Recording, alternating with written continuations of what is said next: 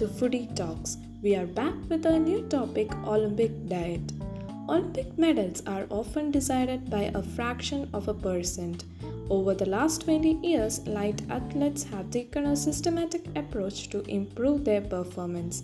Performance nutrition is the systematic use of nutrition science to improve sporting performance and is increasingly being used by elite athletes. There are three areas of sporting performance where performance nutrition may be applied, namely the prevention of illness and injury, facilitation of adaptation from training, and improvement of competition performance.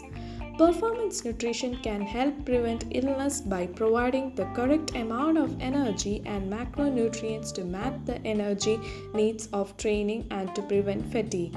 Post-exercise carbohydrate and protein intake supports recovery from exercise and enables athletes to be in a position to train again.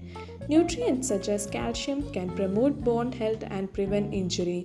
Nutrient intake around training facilitates the adaptation to exercise.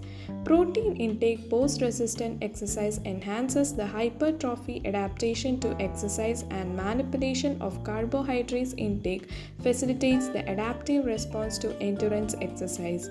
Use of both macronutrients and ergogenic acids around competition can enhance the sporting performance. Stay tuned for the next episode.